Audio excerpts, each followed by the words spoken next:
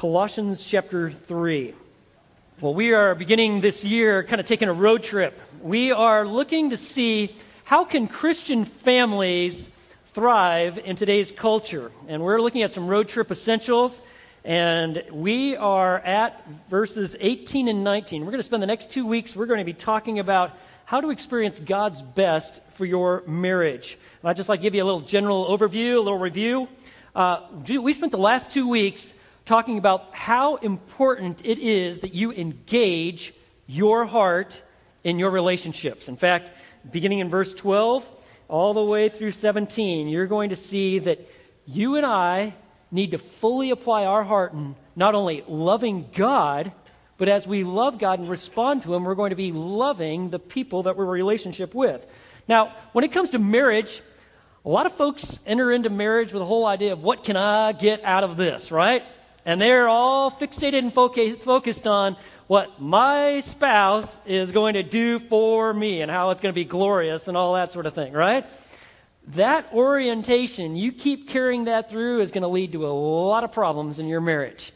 You need to see as an opportunity for you to grow and mature. In fact, like we talked about last week, relationships are designed for far more than your happiness. They are designed for God's glory and His people's holiness. And so you engage your heart, and if you take to heart what you find written in verses 12 through 17, then you are in a position to embrace your roles.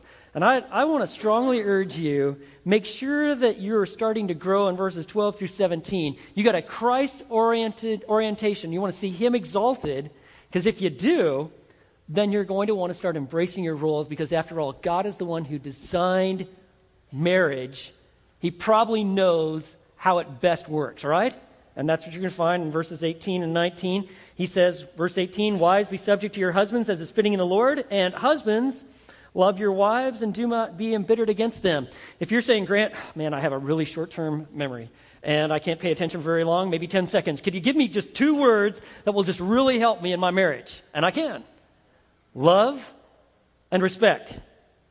It's this way, guys and gals. Without love, which is a wife's deepest need, being unconditionally loved, she has a tendency to react without respect.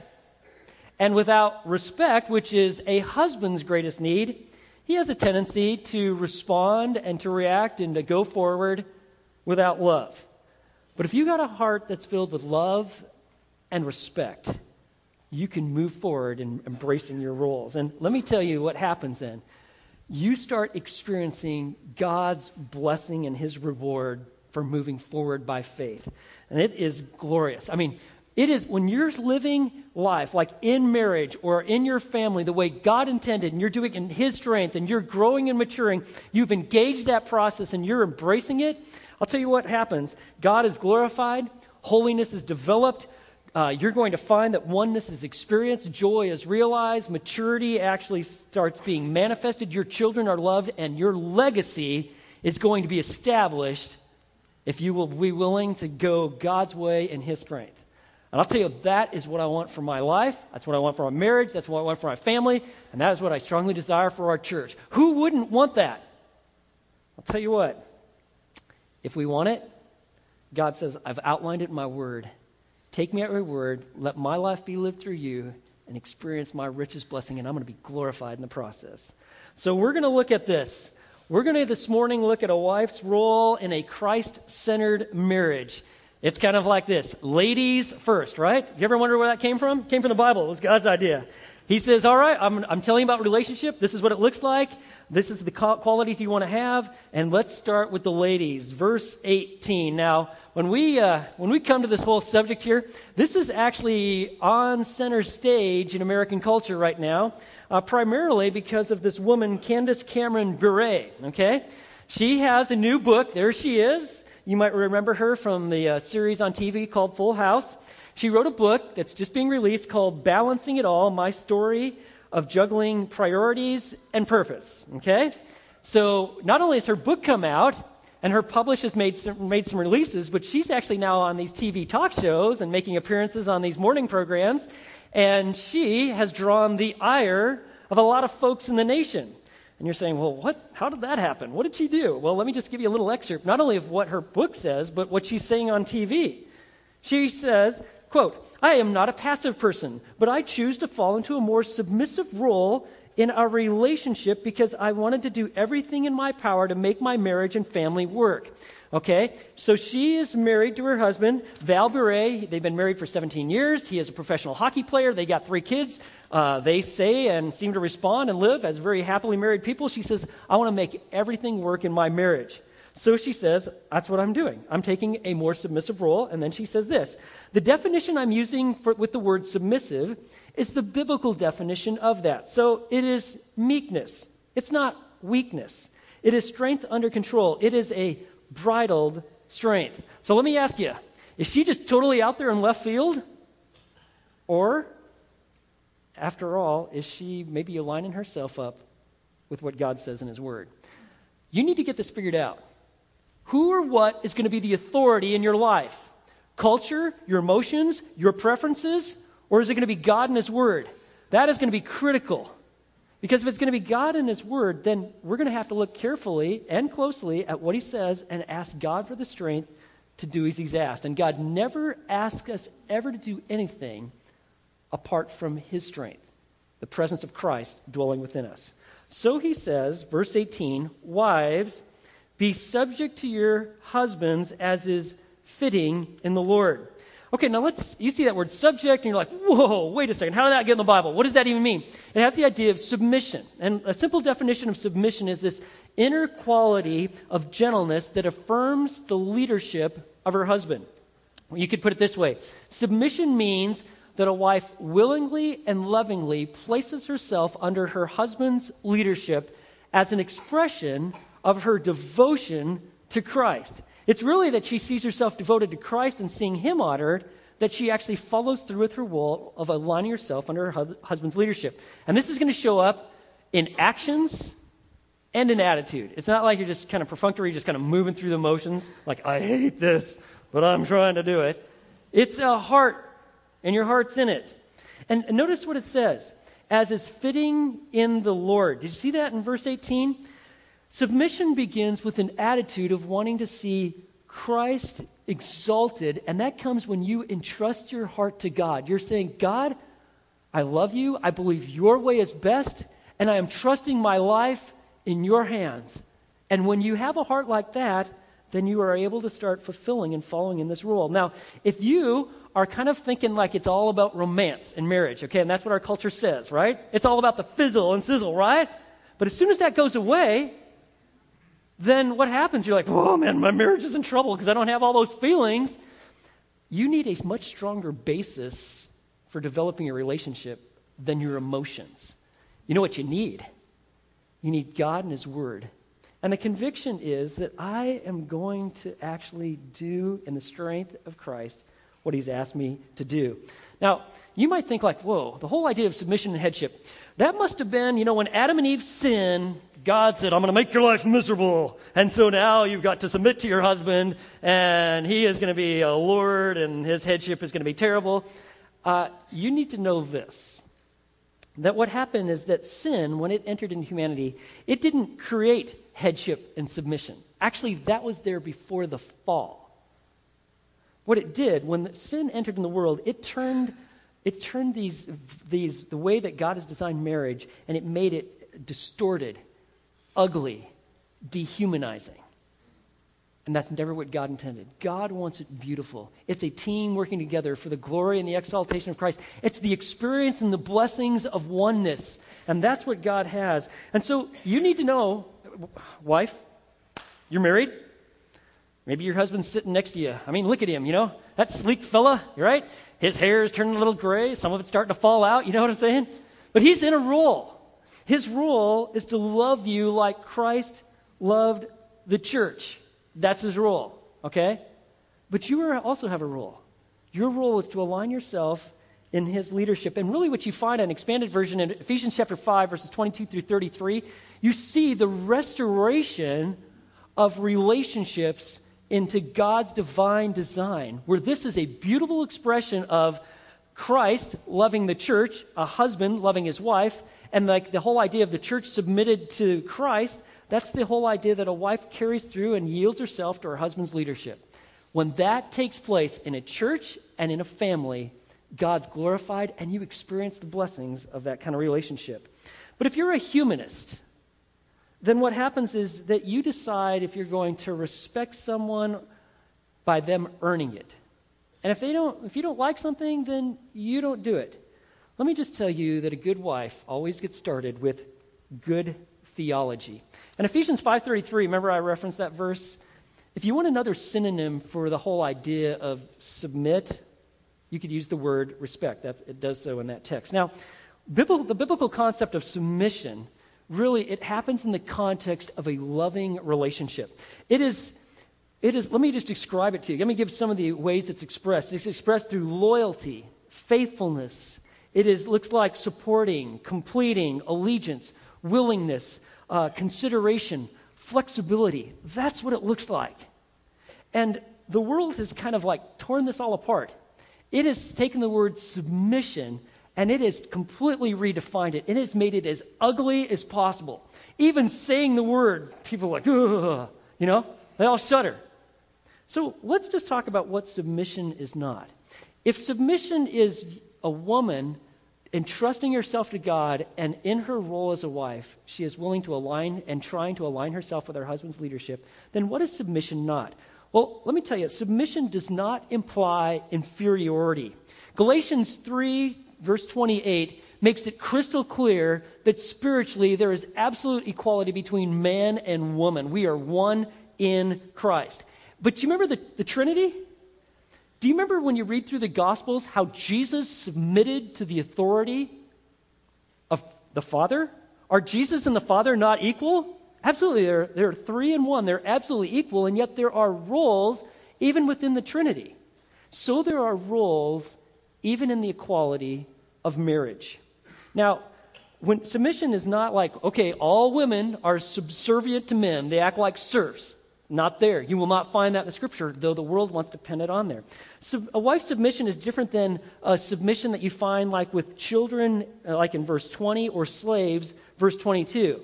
In fact, children are called to what? Obey. Totally different word. We'll talk about it in several weeks from now.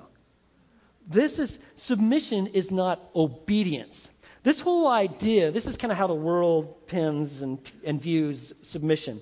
It views it as subservient, cowering, unassertive, unintellectual, inferior, lacking initiative, fearful. And so the whole idea is like, you got a guy, the husband, he's sitting in his chair and he acts like a tyrant. He's like, I'm hungry, make me some food, fetch my slippers, go to the store, get me this. And it kind of looks like, and the woman's just like, oh, okay, you want me to do that? That is foreign to the Scriptures. I know that that's how it's painted, but that's not how the Bible portrays it. So let me tell you something else, what submission is not. It is a Christian's wife's submission to her husband is not a mindless, blind, slavish submission. It is not dehumanizing someone. It is not subjection. It's not it at all. In fact, it's really the opportunity that in a safe, wonderful, loving, caring environment, a woman thrives and becomes everything that God intended her to be. Christian marital submission does not mean that you just go passive and you just surrender all independent thought.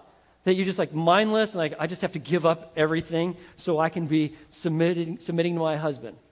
Absolutely not. Actually, you want the opposite to happen. You want to thrive. You want to achieve. Submission doesn't mean that you stifle your creativity. You don't use your gifts. You don't develop. You lose your individuality. Listen, you've got gifts, leadership, organization, the ability to care, administrative gifts, financial expertise. Use them for the glory of God. Submission doesn't mean like, you got to check that all out and just act like some sort of menial servant. Absolutely not. It does not mean you can't develop your own personal ministry. It doesn't mean that you allow yourself to be sinned against, okay? And let me just take a little time out. If you happen to be in a relationship where your husband is abusing you, sinning against you, you need to get help now. Submission doesn't mean like, I just endure all this. No, we address it. I'll just tell you this. Most women, when it comes to this whole subject here in verse 18, they are fearful. They are fearful that they're going to lose their identity, that they're going to get run over and trampled, and they're not even going to recognize who's in the mirror one day. Submission, what it really means is that a wife willingly places herself under her husband's leadership. And she does so as an expression of her devotion to Christ. She's entrusted herself to him. Now, our culture paints this a completely different way. In fact, our culture has been emphasizing, probably since about the early 60s, the independent woman. It is all part of a feminist ideology. And that is that, hey, listen, you're a woman. You've come a long way, baby. You don't need a man. You don't need a husband. You really don't need a family. I mean, you opt for it if you want, but that's totally your choice. You don't need God. You don't need a Lord in your life. You are it. You make the calls. You do what you want. This kind of mindset, it is leading to the deterioration of our culture. May even lead to our demise. But that same spirit, that same kind of mindset, it's made its way in the church. And now, we don't even want to talk about these verses. A lot of churches are not going to talk about verse 18. Because women are just not going to go for that. That's today's woman. It's as if like the scripture's like, well, that doesn't apply to today's culture. And that's what moderates and liberals do. It's like, oh, that only applied to the church at Colossae. They were having a little bit of issue on that. No. Let me just tell you that submission is beautiful in God's sight, and it's beautiful when it happens in marriage like God intended. Now, what are some specific ways that wives are not submissive?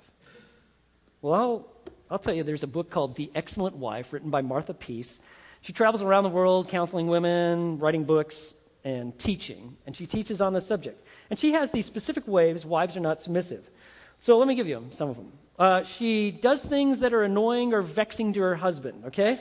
So if you're always trying to be irritating, puzzling, debate ad infinitum about issues, she says that's really not submission. Another specific way wives are not submissive. She does not discipline the children as she should. Even after they've agreed as parents, hey, we need to really address this, she goes, well, I know we talked about that, but I really want the kids just to like me. You be the bad guy, okay? But I'm just going to keep these little kids right here. And she doesn't follow through. Another one. She is more loyal to others than to her husband. Maybe more loyal to her friends. More loyal to the kids. In fact, you might even have conversations like this. Hey, we're just not going to tell Dad about this dress that we're buying. Or, I know that Dad doesn't want you running around with these friends. We'll just not mention it, okay? That is not aligning yourself with your husband's leadership. Let me give you some others that she has.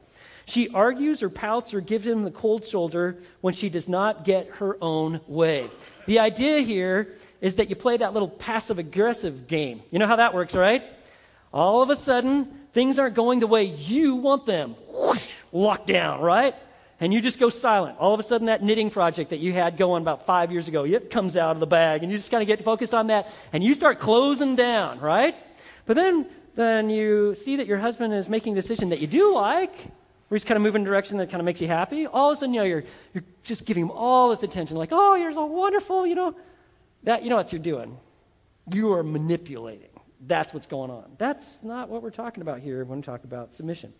Another one that Martha Peace gives, she does not stay within the limits of their budget. She could care less. She goes, that's what credit cards are for, man. I'll just do what I want. You just spend away and you put your family in all sorts of debt. I can assure you, financial mismanagement leads to a huge strife in marriages. I have seen marriages divorce, and this is the number one issue. Because she just spend, care less, will not align with what's going on. Let me give you another one Martha Peace says. She corrects, interrupts, talks for her husband, and is too outspoken when others are around. Or she writes, she manipulates him to get her own way. She manipulate by deceit, tears, begging, nagging, complaining, anger, or intimidation, okay? That's what she's doing. No one is surprised in some circles when, like, a wife will say, my husband wants me to do this or wants us to do this as a family, and other wives go, oh, no. You need to step in and kind of like assert your authority. It's kind of like this kind of philosophy. Yeah, so the husband is the head. But the wife she's the neck. And she turns that little head wherever she wants, right? She's like, I don't really want that. The head's like, I'll try to do this. And so the wife, she's like, I'm going to take over and I'll take control. You can make whatever decision you are, but I'm really the boss in this game. That's not submission. In fact, let me just tell you, if you are engaging in manipulating your husband, you're wearing him down, wearing him out. Did you notice in the next verse there, it talks about husbands love your wives and do not be embittered against them? Why in the world why would God have his Spirit have that written in Scripture? Because if you're wearing out your husband, what happens is he starts to just get embittered. Martha Peace gives some others. She makes important decisions without consulting him. Or she directly defies his wishes, whether it be with like finances, schedule, activity, and it kind of looks like this way. They've made a plan, they've discussed it, they've talked about it, they're going to do this, but then the wife goes, nah, you know what, I've decided we're going to do something different. Or it has the idea that, yeah, I'll submit as long as I like the idea, but as soon as I don't like it, what happens? We're going to close her down. Martha Peace tries to address that. Let me give you a couple others. She worries about the decisions he makes and takes matters into her own hands, or she does not pay attention to what he says. Let me give you a proverb to consider. Proverbs chapter 12, verse 4. An excellent wife is the crown of her husband, but she who shames him is like rottenness in his bones. I feel like I'm the most privileged man in the church. You know why? Because God somehow allowed me to marry Karina. She's a crown. You know what? She has never, ever publicly thrown me under the bus. You know what I'm saying? And I'm sure there's been plenty of opportunities that she's had, right? But she hasn't.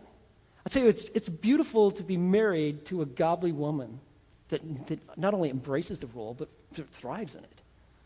And like I tell guys, this is my one talk to guys when they're thinking about getting married, or young guys, just marry up, okay? In my case, I got to launch forward, all right? But that's what you want to do. You want to experience a oneness in marriage. And a love and the love relationship that happens when you embrace your roles. And if you were a younger gal, 20s, 30s, early 40s, and you're like, what in the world are you talking about? I have never heard these sort of things. Or you don't have a role model like to actually think about. We talk about discipleship all the time at Fellowship.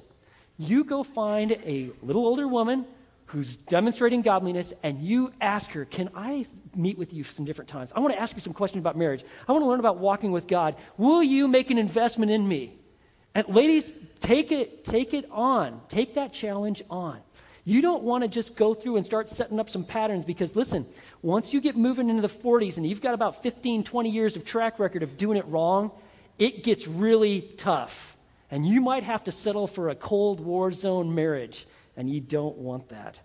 And let me just tell you, it is every wife's decision.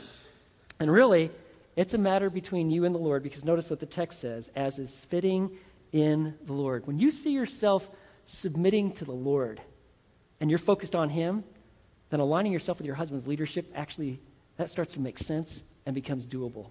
Elizabeth George, she wrote a book, A Woman After God's Own Heart, and she writes this: as soon as I stopped thinking about submitting to Jim and started thinking about submitting to the Lord, my struggle to submit slowly began to abate.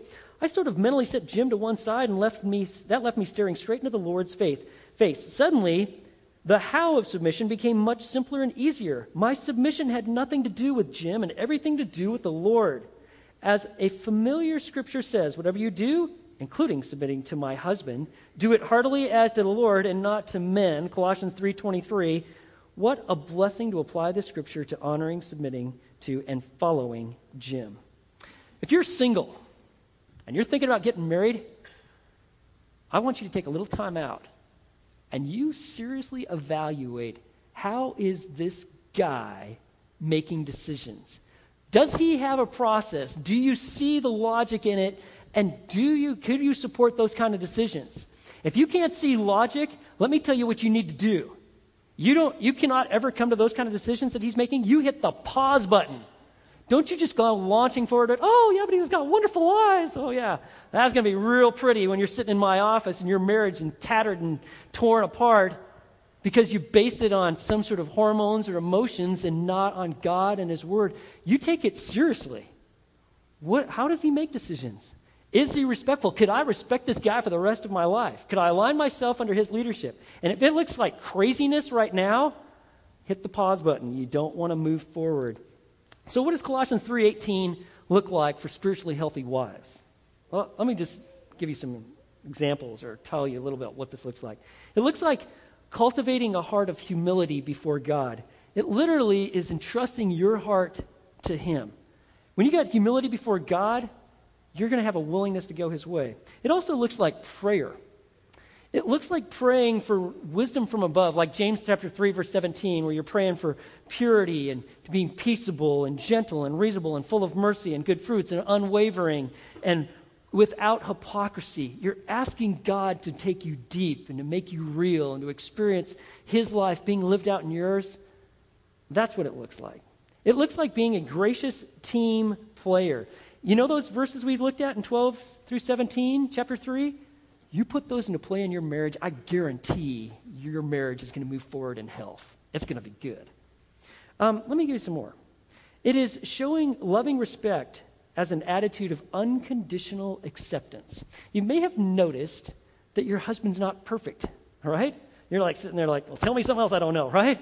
Okay, he's not perfect. Neither are you, by the way, but we're not talking about that. Your husband is not perfect. He's got issues, right? In fact, it's kind of like this. You're basically picking him up where his mama left him off, okay? And you're like, oh, man, that helps me understand. Okay, and that's what, okay, we're back at 15. Okay, I'm going to take some steps forward.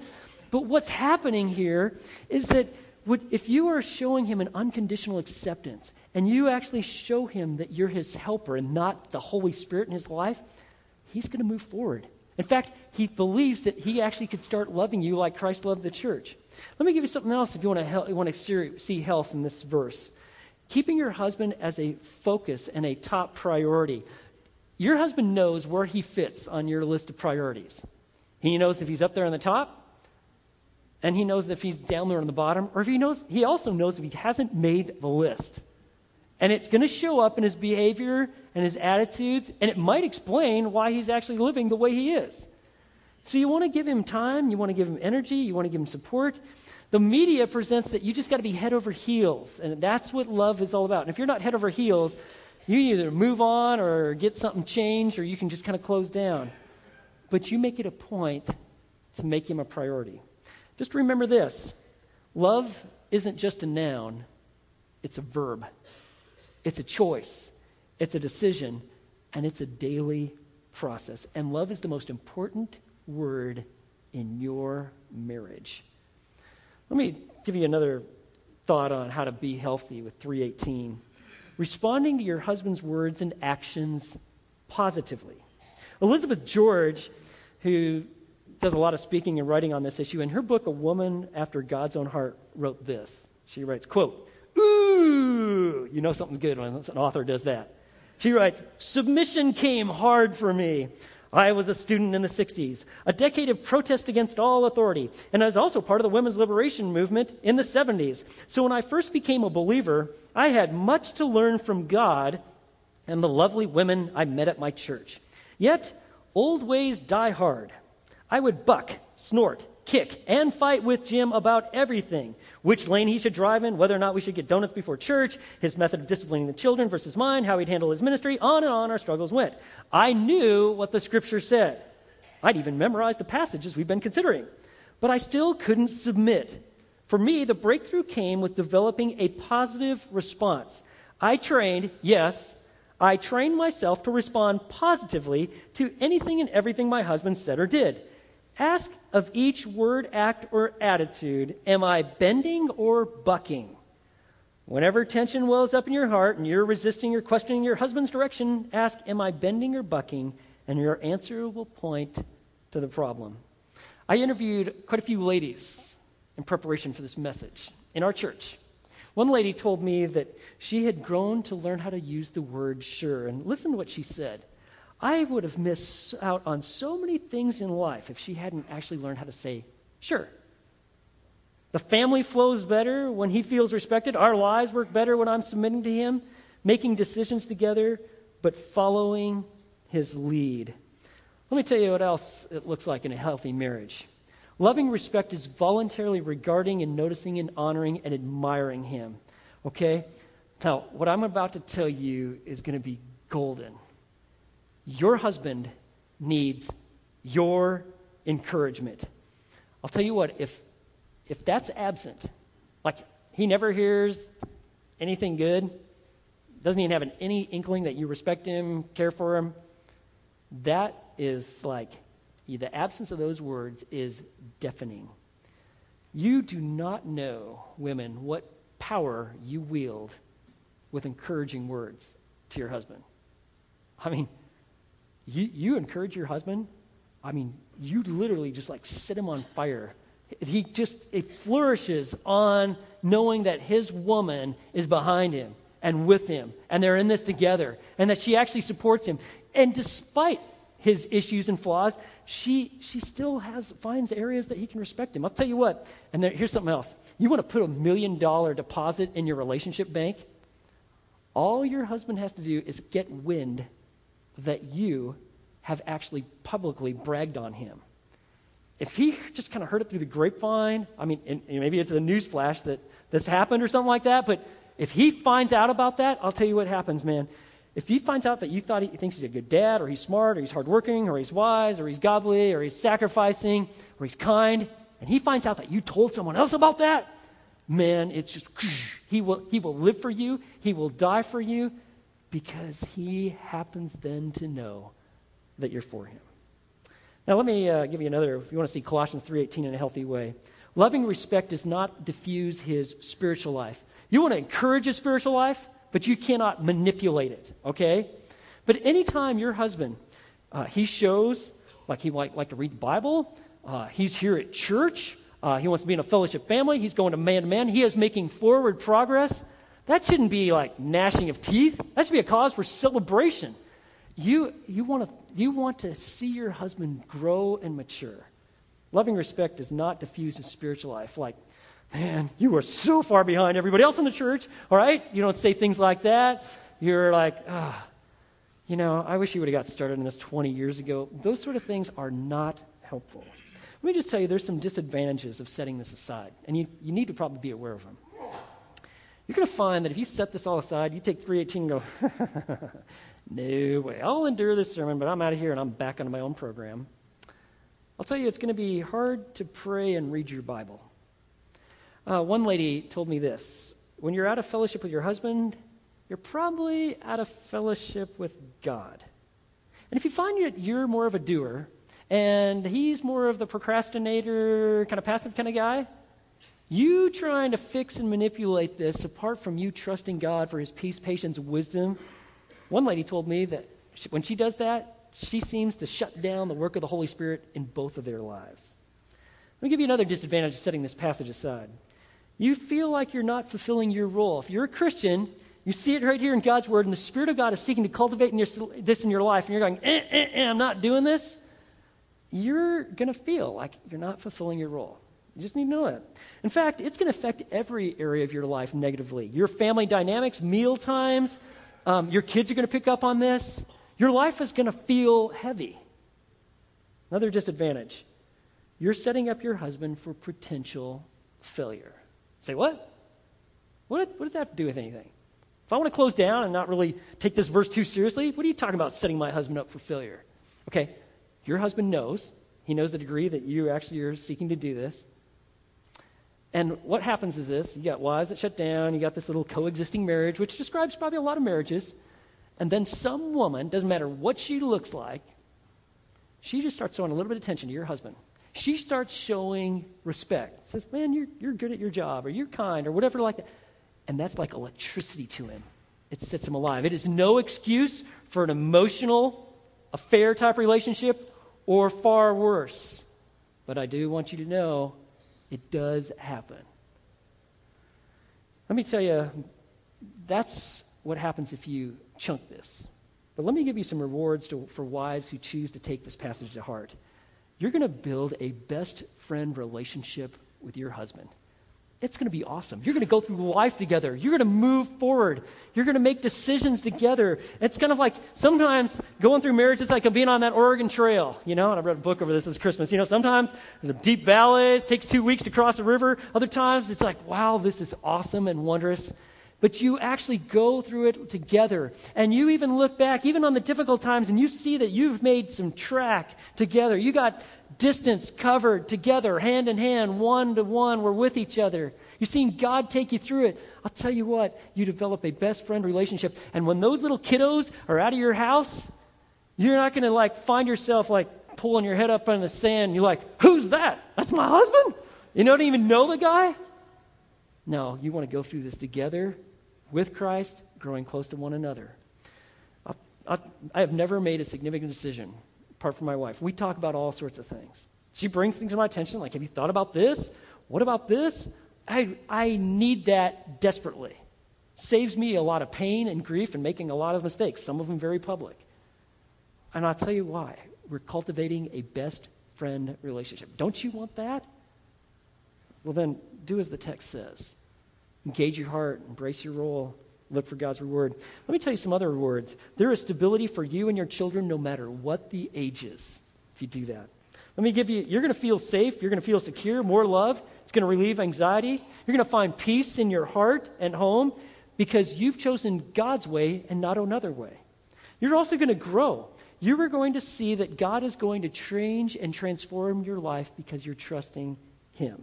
And what happens is, you start leaving a testimony. You start testifying that God's word is right, that His way is best. And I'll tell you, if folks are watching, your kids, you are setting their default pattern in their life.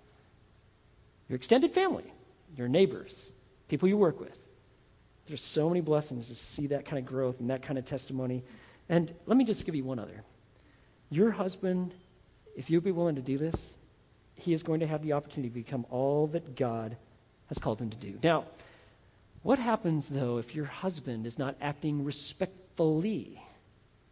What do you do? I mean, now we're talking about some pretty serious pain and anguish. What if he's straying or stagnant or worse, sinning? Well, 1 Peter chapter 3, verse 1 and 2. You might want to jot these down, but it says this. In the same way, you wives, be submissive to your own husbands, so that even if any of them are disobedient to the word, they may be won without a word by the behavior of their wives, as they observe your chaste and respectful behavior. God did not call you to make your husband holy. He's called you to be faithful. And what if you were married to an unbeliever? Well, you know what you want to do? You want to put this into play. You want to love your husband. You want to align yourself with his leadership. You want to enjoy him. You don't want to see him as the enemy. Hey, listen, don't be thrown off if he's not interested in Bible study. You wouldn't be interested in Bible study if you weren't a Christian. If you didn't want to go to church, that shouldn't shock you. Did you want to go to church when you were a non-Christian? No. He may not be interested in spiritual things. What you want to do is you want to pray and you want to let the life and the light of Jesus shine. And as much as possible, you want to be as one with him. Now, if he is asking you to do something that's either immoral or illegal or go and get drunk, listen, this is how you handle that. You say, hey, you know what? Thank you for including me, but I'm just not able to participate in that. But how about we go out to dinner or go bowling or go to the rodeo or whatever it is, go to the movie. You show him that you want to be with him. And you pray for God's strength and you ask for God's grace. And let me tell you, that is precious in God's sight. It was the evangelist Billy Graham's wife, Ruth Graham Bell, and she said this quote, "It is my job to love Billy, and it is God's job to make him good." Okay? And that's how it is. You, as a wife, you're called to love your husband. And it's God's job to change his life. You leave it with him. Now, I can tell you this is going to be a real struggle. This is not easy stuff, is it? One lady told me this. It is an act of trust and a process of submitting to the Lord. I have to battle with what the world always tells me, that you can do whatever you want to do. When I am discouraged in my marriage, fleshly thoughts tell me, this could be better, or this is all because of my husband. I am constantly told by the world that if I move something or someone aside, you will be much better off. So this is going to be pretty hard, especially if your husband's pretty passive. But don't wait for the perfect conditions, okay? Don't think, okay, well, as soon as my husband acts pretty close to perfect, then I'm going to really kick it into high gear. No, not going to happen. You're called to be faithful. Let me give you some hindrances from fulfilling your role as a godly wife. Like comparing your situation with others, whether you're comparing husbands, life, marriage, financial condition, where you're living. Now, that's going to be a hindrance for following through on this. Another one is cultivating bitterness. What happens with bitterness? It kind of sets in. It's kind of Satan's strategy. It's divide and conquer. You don't want to do that. You are not two countries in arms negotiations. You don't want to power up on him if you make more money at your job than he does. Remember, you're in this together, and you're going to have to learn how to forgive. 3:13 tells you how to do it as Christ forgave you. And you're going to have to forgive your mate. You're going to have to forgive yourself because you need to move forward in grace. Let me give you another way that's going to be a hindrance or an obstacle, and that is for caring for other pursuits and other people more than your husband. George Strait, the country music singer in 1996, he had a number one song, and it had this refrain in it. I know that she still loves me, but I don't think she likes me anymore. You know that one? How in the world did a song like that become number one in the nation? You know why? There's a lot of guys that are singing that tune. They know. They know. They know if you love them, if you're for them. You know, you just need to know this, wives. There's very few, if any, guys in your husband's corner, cheering them on, for them. They're out there taking a beating, and sometimes they don't do very good. They need you. Let me give you another way that's going to make this an obstacle. Closing down physical intimacy with your husband. His need for sexual intimacy can be compared to your need for emotional intimacy. You may have noticed that your husband is wired a little bit differently than you are, okay? A physical intimacy with one's wife is one of the ways that a husband feels closest to her. And what it does is it affirms his masculinity. It's kind of like a reciprocal relationship, okay? When you've got a healthy physical relationship that seems to promote health in other areas, and when you've got health going and growing and maturing in other areas, it seems to promote sexual intimacy and health in that relationship. And so you need to know that. And if you're like, whoa, wait a second here. You got a Bible verse on that? I do. Several. You might write this down. 1 Corinthians 7. Look at all these people writing this down. 1 Corinthians chapter 7, verses 3 and following. It says this, the husband must fulfill his duty to his wife, and likewise also the wife to her husband. The wife does not have authority over her own body, but the husband does, and likewise also the husband does not have the authority over his own body, but the wife does. You see this reciprocal relationship? And then he says this, stop depriving one another, except by agreement for a time, so that you may devote yourself to prayer and come together again, so that Satan will not tempt you because of your lack of self-control. Satan really want to be a part of your marriage. Don't let it be that way. You know, if you chunk all that, you're going to have a husband that's frustrated. He's going to become pretty bitter. And he's going to be a magnet for temptation. It is no excuse. It's wrong. It's sinful. If he bites into that. But you need to know you play a pretty big role in that, probably more than you've ever thought. I'll give you another way that becomes a hindrance for a godly wife fulfilling a role. That's criticizing your husband. You just kind of open fire on him. You napalm him in public or whatever. You just go after him. If you can't treat your husband in respect in public, I'm pretty sure you're not doing it in private.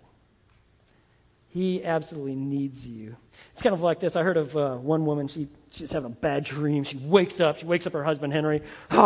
Had this terrible dream. It's a nightmare. It was about this. They were having this auction, and they were auctioning off husbands, and some husbands were going for tens of thousands and a few for $1 million. And Henry's like, well, really? Well, how much did I go for? And she goes, that's what was so terrible. They were taking ones like you, putting them in bunches, and selling for $1 a bundle. Oh, man, I hate it. Hey, listen, if you're having a bad dream like that, don't go public with it. Don't tell your husband about it. You want to keep some of these things to yourself. And by the way, I do want to tell you this. I've never met a woman who's ultra-dominant, iron-fisted, trying to run the show that's happy, because she's going against the grain of godliness. Let me give you another hindrance. communicating and dealing with conflict without any sign of love and respect, you need to communicate love and respect even when you're having your conflict. Don't go calling names. Don't be saying you always, you never. And just a word of advice, don't bring his mama into it. You're like your mother, okay? That's really going to change the conversation, and not for the better. Don't try me on it. It won't be good. Don't do it. Don't do it. I warned you. Let me give you another one. If you have complacency in your spiritual life, if you just won't walk with God, it is going to show up, and it's going to make it hard to do this because your heart's not right. And after all, this is entrusting yourself to God. In Martha Peace's book, The Excellent Wife, she writes this: in summary, submission is a way of rightly responding to another person. A wife can respond with tenderness and gentleness, or she can respond with harshness and irritation. Submission is the way that all Christians should respond to God and the way the wife should respond to her husband. In the areas where you know you have failed, you should take a few minutes and confess your sins to the Lord. 1 John 1:9. Then go to your husband and ask for his forgiveness. It may be best that you be specific and give examples. Your attitude should be humble, focusing at this time on what you have done wrong. You can begin today to be a gentle, godly, submissive wife to your husband. It is the heart of God for you. And let me tell you, we are all, husbands, wives, married, single, we're all sinners. We need the Savior. Now, let me also tell you there's great resources for you. There's some websites like Focus on the Family and Family Life Today. They have articles that cover everything from finances to sexual relationship to communication. The resources are out there. The question is just how much investment you want to make in your marriage. Now, some of you are familiar with this woman, Dr. Laura Schlesinger. She wrote this book called The Proper Care and Feeding of Husbands. What a title. Okay? Lots of people bought this book. I want to read you an excerpt from a letter in that book. There's this husband named Roy, and he writes this: the world is full of messages to men that there are standards we don't meet. There is always another man who's more handsome, more virile, more athletic than we are, and none of that matters if the most important person in our life looks up to us, accepts us as we are, and loves us even though we aren't perfect. Maybe there's a part of the small boy that never leaves the grown man. I don't know. All I know is that the husband who has a wife who supports him and praises him for the positive things he does is the envy of all the other men who have to live with criticism, sarcasm, and constant reminders of their failures. And in her book, she just says this: you can have a great marriage, even if you're married just only to a decent man, by giving an ample supply of the 3 A's. And her 3 A's are acceptance, approval, and affection. A husband that's got acceptance, approval, affection coming his way on a pretty regular basis, he's going to keep coming back for more. Robert Lewis and William Hendricks in their book says this. Listen to this. I can tell you from personal experience that for the man who is trying to lead, a wife's submission is a wonderful and affirming response. It fills him with confidence and a belief that he really can love his wife as Christ loved the church. But if his best efforts, or even worse, his failures, are met with resistance, rebuke, and reprisals, then he'll more than likely revert to the selfish, lording, chauvinistic attitude that lurks in his sinful flesh, the character that God said would be there after the fall, or I might add, or he just goes passive. So ladies, you got a choice, and the choice to love is yours. It's really between you and God, but it's going to make all the difference. You say, God, I'm trusting my life, my heart, to go your way. And husbands, if your wife feels loved and knows you're loved, knows that you love her, she can thrive in this role. And if you've got a wife who's actually growing and taking steps in this, or maybe it's happening in full-fledged fashion, she is picture perfect on this, does she know that you are grateful and that she is precious in your sight? You might want to tell her.